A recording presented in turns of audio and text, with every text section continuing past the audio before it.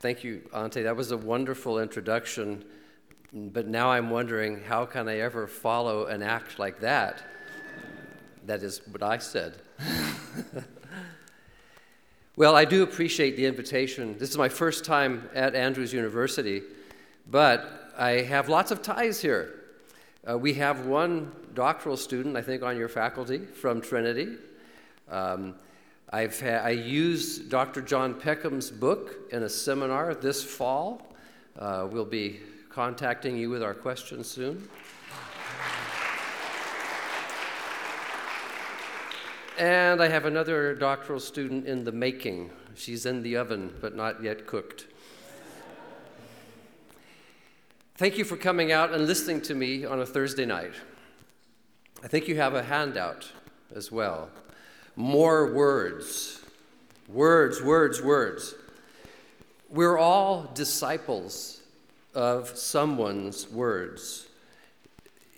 Each of us is following a script, whether it's Plato's philosophy or some footnote thereof, a scientific textbook, parental wisdom, Hallmark cards, fortune cookies, or simply lines from our favorite film. Life is like a box of chocolates. We all have a philosophy of life, a worldview, in light of which we try to make sense of things and make decisions about what to do with our freedom. So, think about it. Whose words are you following? We're not the first people to face the challenge of being biblical in a pluralistic age. Ancient Israel lived in a pluralistic land, Canaan, filled with a variety of peoples, practices, religions, and tribal deities. But so did the early Christians. Just read Acts 17 or Paul's epistles to the church at Corinth. Michael Kruger has recently written a book entitled Christianity at the Crossroads. It sounds contemporary, doesn't it? It's about the 2nd century church. And he does a great job at describing the plurality the 2nd century church faced. So we're not the first people to be faced with the challenge of living biblically in a pluralistic age. And how we respond to our present moment will indeed determine the future of the church, just as how the 2nd century church responded to its moment determined what followed. First thing I want to call to your attention is how Israel responded to the Word of God in the context of ancient Near Eastern pluralism. Remember the word from Deuteronomy 4:6. Keep these statutes and do them, for that will be your wisdom and your understanding in the sight of peoples, so that when they hear these statutes, they will say, surely this great nation, Israel, is a wise and understanding people. So there were other words that Israel could have followed. And yet, eventually, a few centuries later, we read that Solomon's wisdom, because Israel had followed God's word, Solomon's wisdom surpassed the wisdom of all the people of the East and all the wisdom of Egypt, and people of all nations came to hear the wisdom of Solomon. Wouldn't that be great if we could substitute the word evangelical, for example, for Solomon? We're not there yet. But think about Jesus' bold claim when he said to his listeners, behold, something greater than Solomon is here. Our problem is there are so many rival claims, so many people hawking good fortunes, good deals, good ideas. Just think for a moment with me about our society and all the messages out there about diet, health, and wellness. Everybody wants to eat well, feel well, and be well. And this is not a new thing. When Jacob traveled to visit his uncle, the first thing he asked when he arrived was, is it well with him? Genesis 29:6. And the Hebrew there is shalom. one of the richest and most important terms in the Old Testament. It can apply to individuals or groups, and it connotes peace and soundness and harmony and completeness, wholeness, wellness. In our century, wellness has become something of a national obsession. It's big business. A handful of scholars suggest that the pursuit of well-being defines our present age. The work-out ethic has replaced the Protestant work ethic. Everybody wants to get in good shape. Have you heard of the Global Wellness Institute, the GWI? It's a nonprofit organization whose mission is to empower wellness worldwide by educating public and private sectors about preventative health and wellness.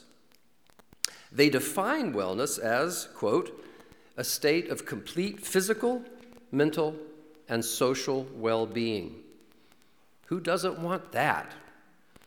And some pharmaceutical companies offer enhancement technologies that promise to make you better than well. Whose words shall we follow in looking for wellness today? Many people are touting the good news that you can make yourself well if you follow this or that program or buy this or that vitamin supplement. So we're living in an age where there's a plurality of gospels. Lots of people have good news for sale. The Bible promises both wisdom and wellness. Listen to John's prayer for Gaius in 3 John verse 2. He says, "Beloved, I pray that all may go well with you, and that you may be in good health, just as it is well with your soul." This raises the question, are there multiple ways to get well? In what follows, I'm going to try to relate this to worldview, and then we'll examine the good, the bad, and the ugly in our pluralistic age. And then having set the stage, I'll bring out my main thesis, which is an attempt to identify the major challenge pluralism presents to those of us who want to think, live, and act biblically. And then I'll offer some constructive suggestions for what the church needs to do in order to stay biblical. And then I'll draw some conclusions about the shape Christian discipleship should take if we are to become wise and winsome witnesses in our present pluralistic age. So I finally arrived at my Roman numeral 1. What is a worldview? We've already heard some very good introductory statements. To those, I want to add something Mary Poplin says. She says worldviews are like operating systems on a computer, except that they're in our minds. Think about that. A worldview provides the instructions that run the program that is your life. Or think of a worldview as a map that provides existential orientation to where you are, a way of navigating your way through life.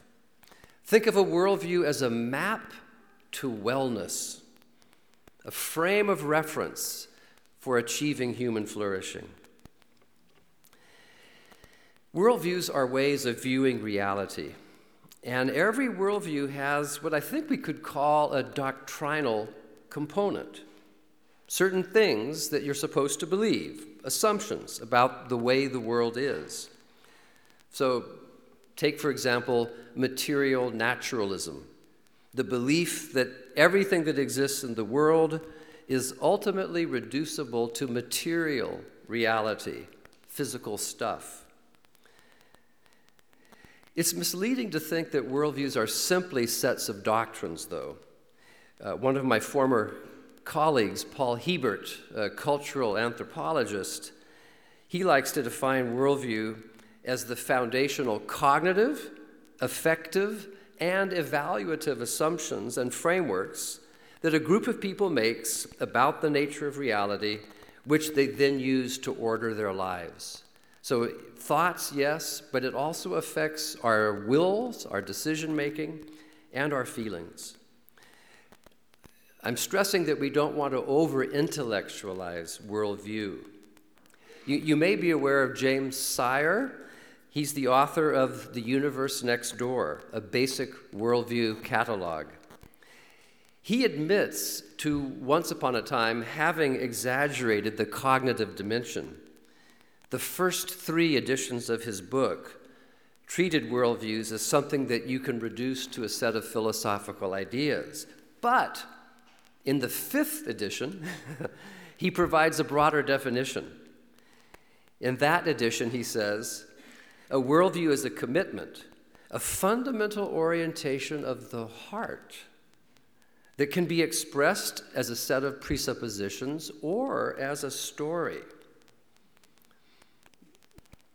And we hold this story, consciously or unconsciously, consistently or inconsistently, this story about the basic constitution of reality, and that provides the foundation on which we live and move and have our being.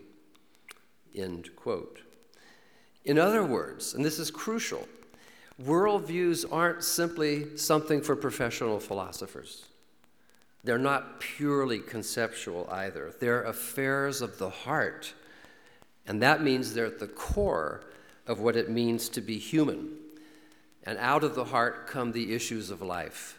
So the conference has chosen a very apt and important theme.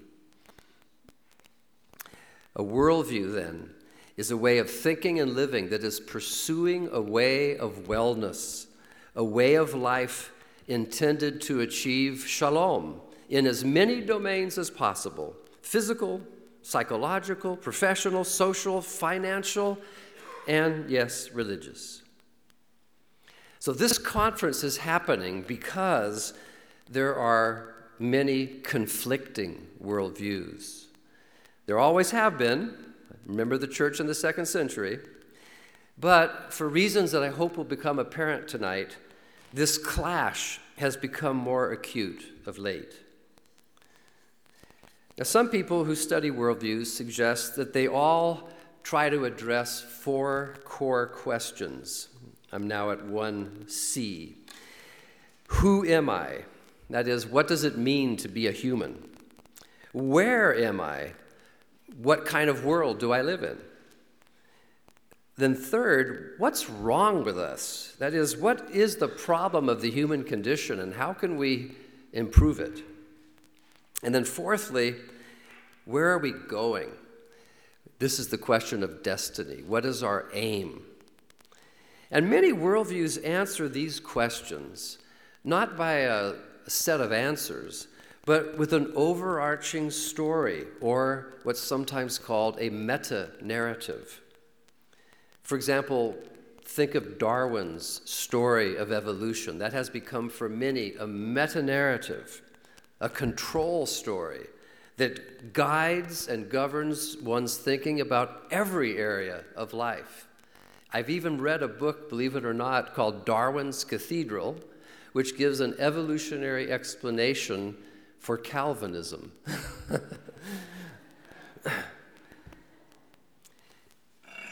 Tom Wright's name was mentioned. I think it's safe to say it again. Tom Wright reads the New Testament authors as answering precisely these questions. His big project is a New Testament theology. And he believes the whole Bible articulates a worldview in the form of a control story. So the canon is a large control story. It's a frame of reference with which believers in Jesus Christ make sense of the world and their own lives. I think we see something of this in James 1, verses 22 to 25. That's the passage where James is talking about seeing ourselves in the mirror of Scripture. Think about that what we see in the mirror of the text is a storied worldview in which we can answer these questions about ourselves. And James also suggests that if we pay attention to what we see in the mirror, this story of Scripture, we shouldn't forget what we see. We should be doers and not hearers only of this control story. And worldviews do generate ways of doing, a way of being in the world.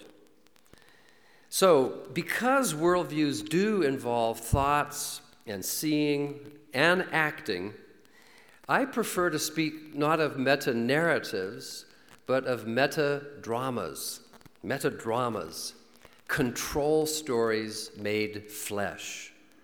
Because drama has to do with people enacting stories with their bodies, with their whole lives.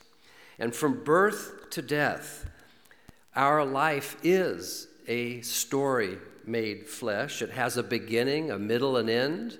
We live it out with others on the stage of history in the great theater of the world. Drama adds another worldview question, however, and it's this: what's happening? What's going on? And what is my role in it? Now, you may not like the idea that you're an actor in a drama, but that doesn't matter. Fact is, God has called each of us into being at a particular place and time. He has cast us in his drama, and he's asked us to play our parts fittingly, to say the right things, to do the right things that correspond to Jesus Christ and glorify him. That's my Christian theological spin on what a worldview is. It's, at least with regard to Christians, it's the drama that centers on Jesus Christ. So, being biblical means understanding the story made flesh of which we are a part. And it means participating rightly in that story, that meta-drama. That's why we're here. So, as human beings, we're not passive observers. We are active actors. And we look into the mirror of Scripture, and we must remember the part we've been called to play. We've been made new in Christ, and we're to live that out. What I'm suggesting is that we act biblically when we fit ourselves into the control story of Scripture. Now, I said earlier that we're all disciples following somebody's words, somebody's stories about how to get well. But the Bible isn't simply a set of human words. It's God's word about God's story. The story of Jesus Christ is a theodrama. It's a drama about what God has done and is doing and will do to restore creation and renew sinners. In other words, the Bible answers all those questions. Who am I? A creature in God's image. That's an important answer that our society is struggling with, the answer to the question, who are we? Where are we? We're in God's good creation, but it's been affected by the fall. We're in a state of corruption. What's wrong with us? The Bible has a clear answer for that. We've defaced God's image and we've defied the Creator. Where are we going? Well, the Bible has two answers for that, depending on your role in the story. As to my fifth question, what's happening? The good news is that God is adopting sinners into his family, and he's conforming them to his Son through the Holy Spirit. That's good news. So at the heart of the Christian worldview is gospel, the story made flesh of Jesus Christ, which is the hope of salvation. In Christ, God is making all things well. It's this story, this drama made flesh, that Christians should be living out as their worldview. Just as importantly, the gospel isn't for Christians only.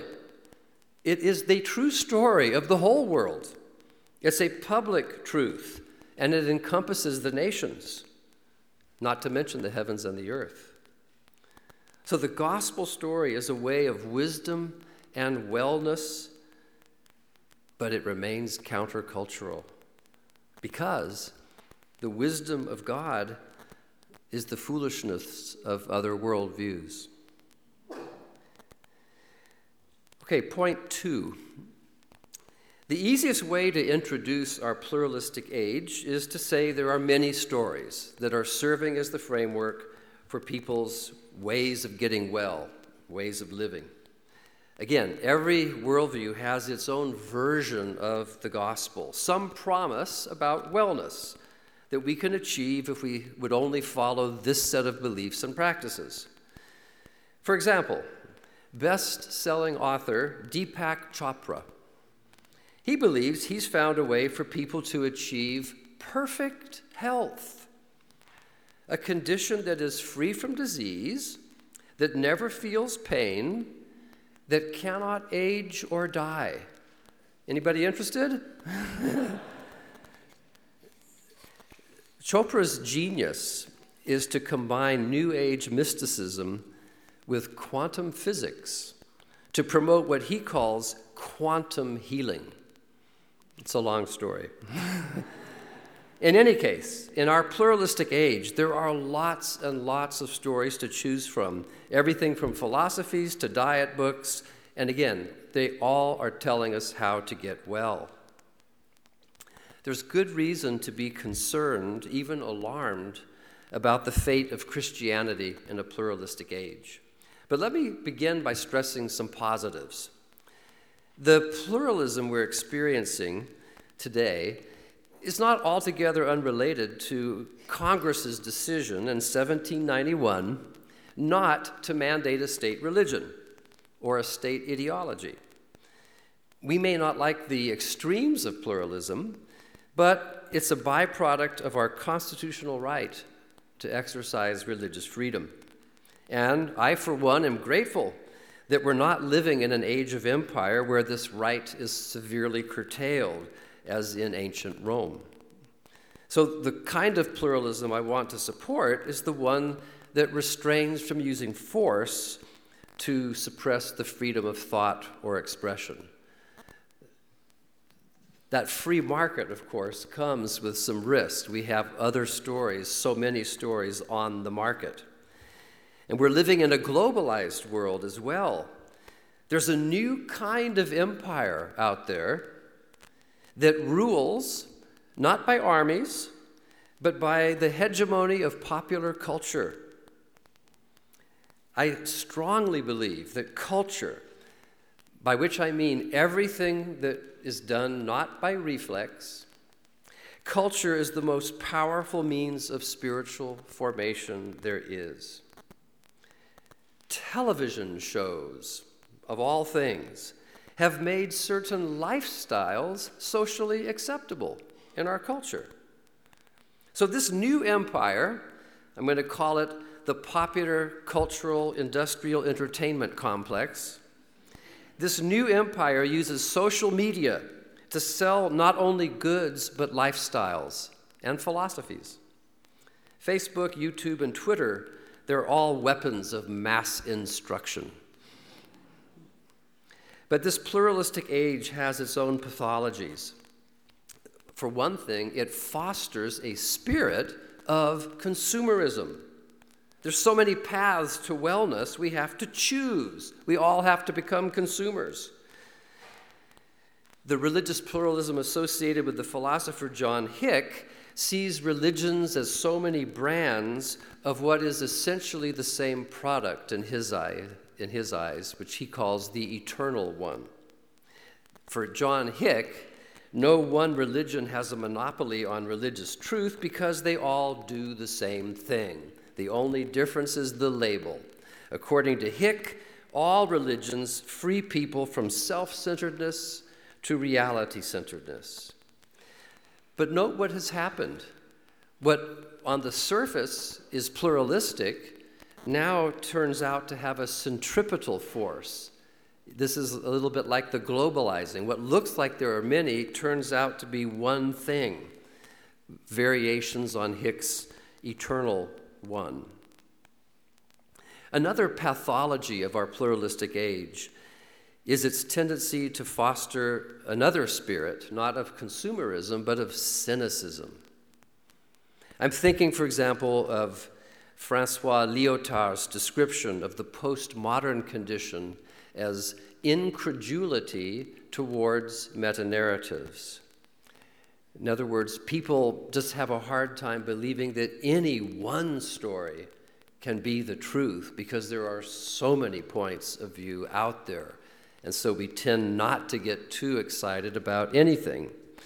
So here, pluralism acts as a centrifugal force that prevents people from settling down with any one worldview and committing to it for life. So what people do is they might shop around for worldviews to see what works best for them on the day. It's no accident that millennials, along with generations X and Y, I'm not sure about Z, but these millennials make up the bulk of the so-called nones, that is, those who profess no particular religious preference. The nones don't yet have it, but they do make up 23% of America's adult population. They're skeptical, not only about religious institutions, but also about worldviews. Who, the nones wonder, who is in a position to answer those core questions that I asked earlier? Where are the epistemological alchemists who can turn the dross of relative opinion into the gold of absolute knowledge? Millennials are cynical and skeptical. And then another pathology of pluralism is it's become increasingly obvious that we're living in a polarized society where ignorant armies clash by tweet. The deeper problem behind all this is that our culture is anti-culture. That is, our society doesn't seem to believe that there are any universal human qualities that are worth cultivating. Human beings have become empty canvases in which individuals are invited to finger paint their own portraits. Parents are even choosing names that could work for boys or girls so that children can make their own choice about their gender. The only thing our culture is sure it wants to cultivate is freedom of choice. But freedom without form is a vacuum, not a vocation. Point 3. So what has happened to biblical authority in this situation? What has happened to Scripture as our control story? If we're going to address the problem, I think we have to diagnose it correctly. I want to look at two important symptoms. The first is the great reversal in biblical hermeneutics. The second, the demise of biblical civilization. So first, the great reversal in biblical hermeneutics. I'm drawing on two Yale theologians here, George Lindbeck and Hans Frey. These Yale theologians have called attention, dialed 911, to the fateful revolution in the way Christians are reading the Bible. Hans Frey does this in his book, The Eclipse of Biblical Narrative. It's about 17th and 18th century hermeneutics. Hans Frey says that before the 17th and 18th century, Christians accepted the biblical narrative as the true story of the world. And they used the Bible as their framework of understanding to interpret everything else, the world around them and their own experience. But during the Enlightenment, the interpretive polarities got reversed. Modern men and women accept the story told by modern science, and this becomes the framework through which they then read the Bible. Do you see what has happened? And instead of fitting the real world into the biblical framework, Modern thinkers try to fit the biblical story into what they think they know about the real world that they've learned from something else than the Bible. In other words, where earlier Christians tried to read the world in light of the Bible, now we're more likely to read the Bible in light of our critically reconstructed history and theories. The great reversal, you see, is the replacement of the biblical story as our control story by another story. That's big news, and the Yale theologians are to be credited in having seen it so clearly. In fact, George Lindbeck, who's not an evangelical, but George Lindbeck says that this reversal, this inability to use the biblical story as our frame of reference for understanding reality, this great reversal is a greater crisis, he says, than the social, economic, political, and environmental crises put together. And as I say, he's not even an evangelical. So I think Lindbeck is right. The change from using the Bible as the lens through which we look at the world to using worldly knowledge as the lens through which we read the Bible, that is as radical a revolution as Copernicus's discovery that the sun doesn't revolve around the earth, but the earth revolves around the sun. The picture is flipped. But, and here's the irony, the great reversal gets it the wrong way round. It isn't right. I prefer what C.S. Lewis says. Lewis says, Christian theology can fit science, art, morality, and religion into its point of view. But the scientific point of view cannot fit in any of these things or Christianity. And then he says, I believe in Christianity as I believe that the sun has risen, S-U-N, not because I see the sun, but because by it I see everything else. One cannot serve two master narratives. So choose you this day which story you shall serve. So point 2. Here I'm thinking of an essay by the historian Grant Wacker entitled The Demise of Biblical Civilization. And he says that during the 20th century, the average American did not renounce the Bible, but simply stopped using it as the primary plausibility structure with which to make sense of the world. The demise of biblical civilization was simply the failure of imagination to read our world in light of God's Word. So, point B, underlying this great reversal and the demise of biblical civilization, I think, is what Charles Taylor calls in his book, A Secular Age, a change of social imaginary. This is the key concept I'd like you to get tonight. A social imaginary is the picture or story that frames our everyday beliefs and practices. Taylor says it's the way people imagine their life. It's that nest of assumptions that lead people to just feel things are right or wrong, correct or incorrect. And the imaginary is carried through stories. Taylor defines the social imaginary as what enables the practices of a society by making sense of them. It's like the program a society runs on. You could also call it a root metaphor or a control story.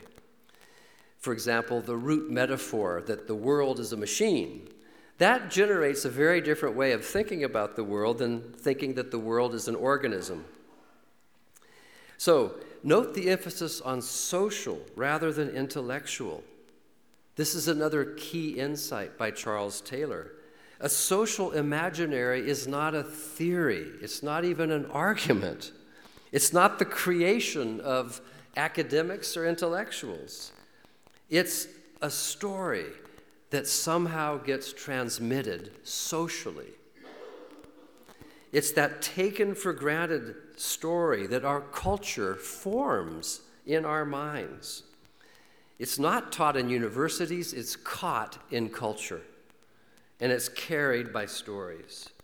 So, people in the modern age became secular, not because they took a class called Secularity 101, but simply because they live in a society that cultivates a secular imaginary.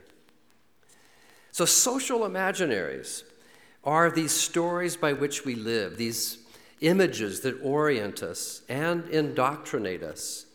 And look, everyone has been indoctrinated by some doctrine. Everyone is filled with words, as I started to say tonight. Everyone accepts some teaching. So everybody has doctrines, which is why we need systematic theologians to try to help people decide which doctrines are true and false. Our age is secular because it's held captive by a secular imaginary, a secular picture of the way the world is.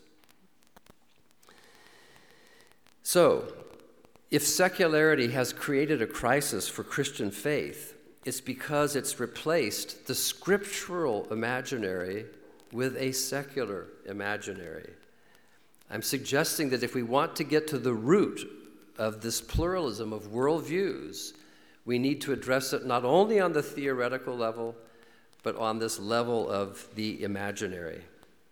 Now, I don't have time to take inventory of all the control stories that have taken Scripture's place, but I will mention two and see what you think about these. See if you think these qualify. One story is about modernity's coming of age. The philosopher Kant, in an essay, What is Enlightenment?, answers the question and says that we become enlightened when we throw off the shackles of authority and tradition and dare to reason for ourselves. It's almost as if modern thinkers have adapted what Paul says in 1 Corinthians 13:11 about what's involved in becoming an adult. Remember, Paul says there, when I was a child, I spoke like a child. The secularist would say, about God. I thought like a child. The secularist would say, by listening to biblical stories. I reasoned like a child. Systematic theology. But when I became a man, I gave up childish ways. Now, Paul isn't talking about secularism, of course, but that is the picture Kant wants us to accept. If you grow up intellectually, you'll say, good night, Christianity. So this first story of what has colonized modernity's social imagination makes reason the hero, but the second story makes freedom the hero. You see, what the stories that continue to grip our imaginations today are often emancipation narratives. Moderns would like you to believe that to be modern is to be part of this march towards greater and greater freedom. Social progress is about overcoming the various forms of oppression that continue to corrupt our institutions. So in this way of telling the story, in this emancipatory social imaginary, freedom is a matter of individual autonomy. It's largely freedom from, not freedom for. And the meaning of the freedom we value is now a function of the secular rather than the scriptural social imaginary. So when modern people say, let freedom reign, they're not thinking about what the Apostle Paul meant when he said, it is for freedom that Christ has set us free. A different picture of freedom and growing up has replaced Paul's picture of maturity in Christ. Okay, point 4, revive us again. If I'm right that secularized social imaginary is the root of our contemporary pluralistic age, what should we do about it? Of course, argumentation still matters, but I also think we need to deal with the problem at its source.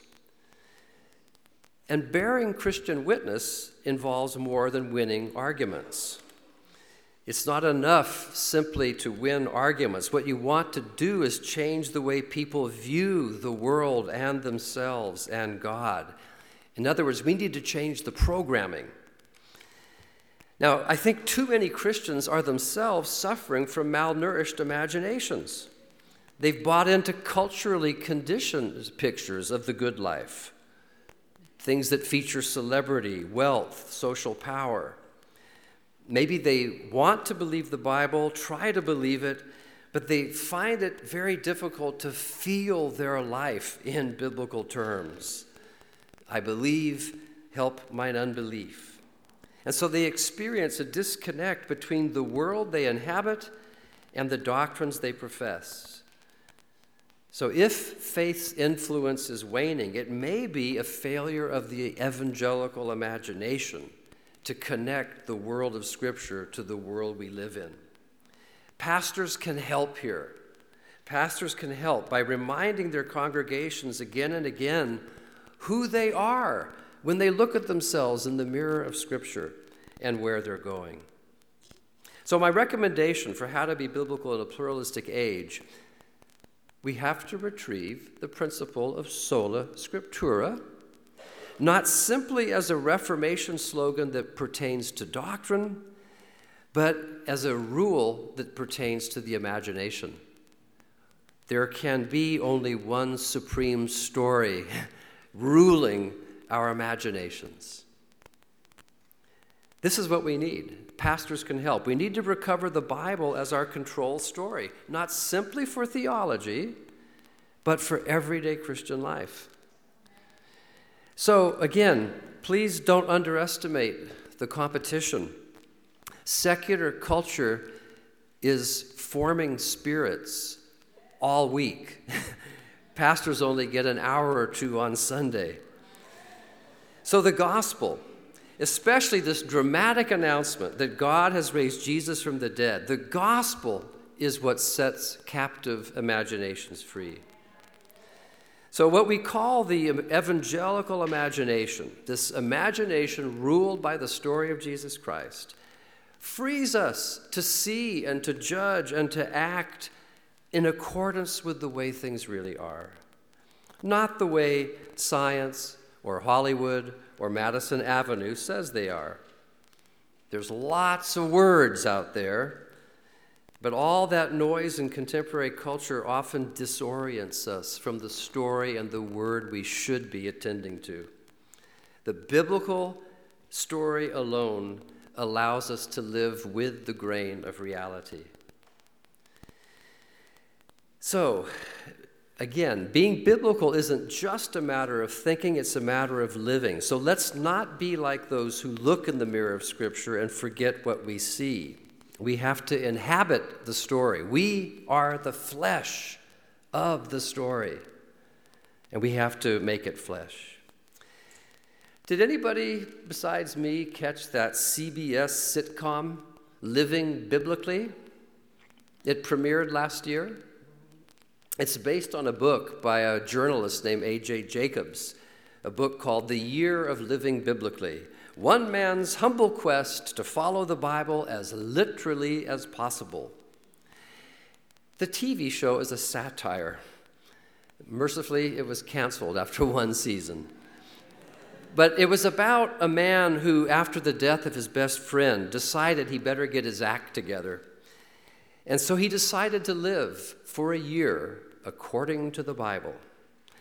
But the problem, and it really made me want to tear my hair out, the problem is that every episode focused on one commandment, like thou shalt not steal. And so the overall impression of the show is that living biblically is a matter of following moral principles, many of which seem to be culturally irrelevant.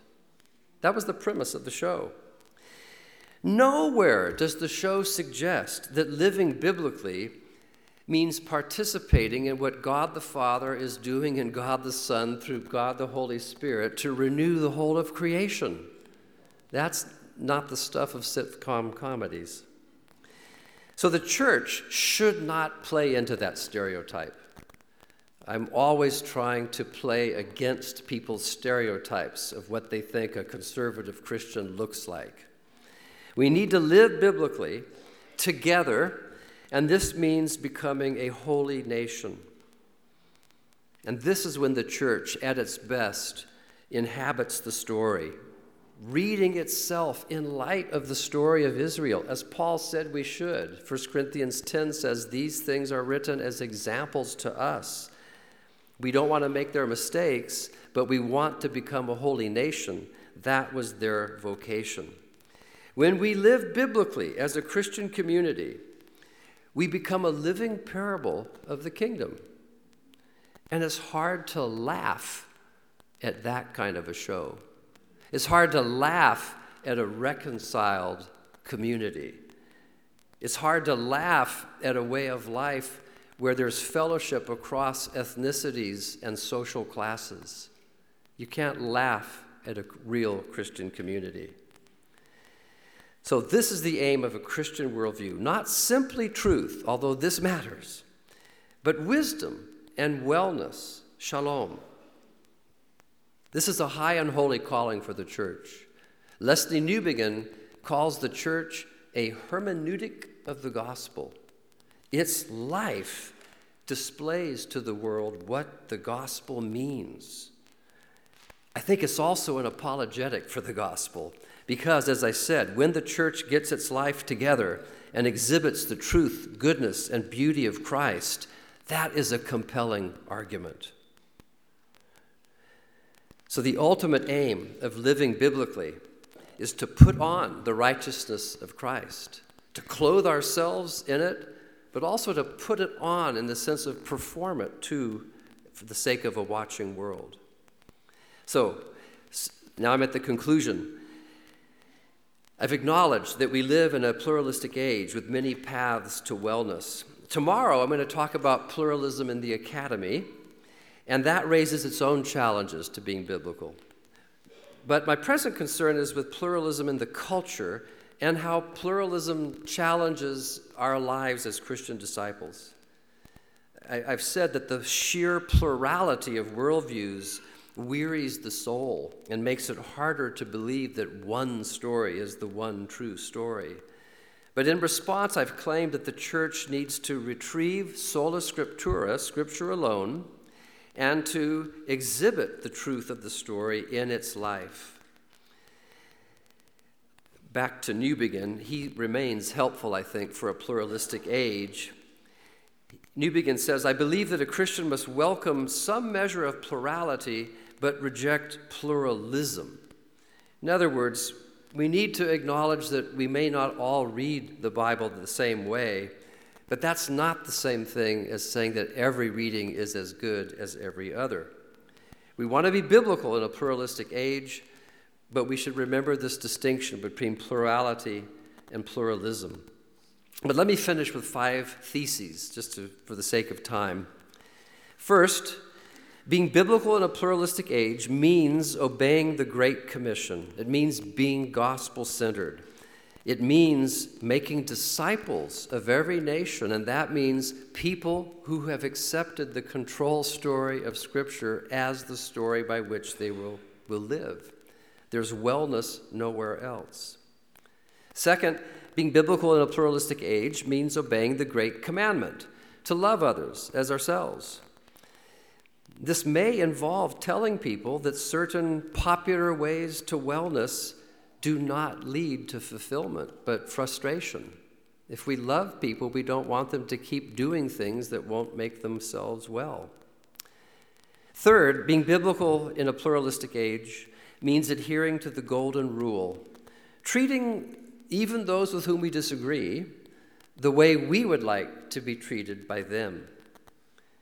This was actually the gist of recommendations for conduct in a pluralistic age set forth in the Cape Town Commitment, a statement produced by the Third Lausanne Congress on World Evangelization held a few years ago in South Africa. The statement makes this recommendation. Love your neighbor as yourself includes persons of other faith. And I would assume It includes persons of no faith. What they're getting at is the plausibility of our witness may be directly related to the pleasability of the way we witness.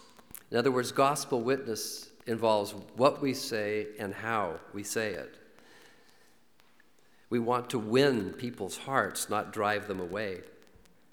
Fourth, being biblical in a pluralistic age involves not simply believing the gospel, but exhibiting the characteristics of citizens of the gospel.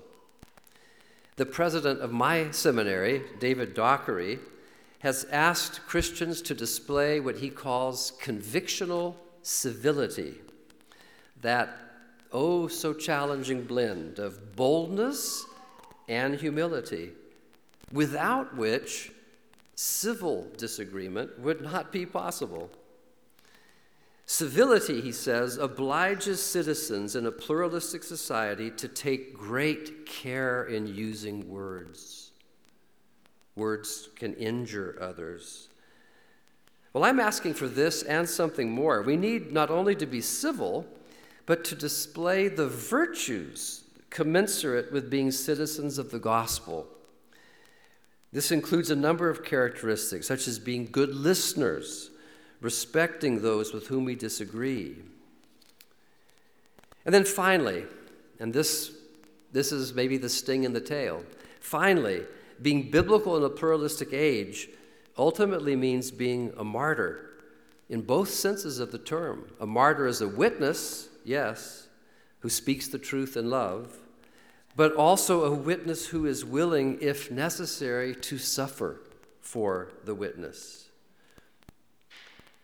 So it takes a certain kind of person to be biblical in a pluralistic age.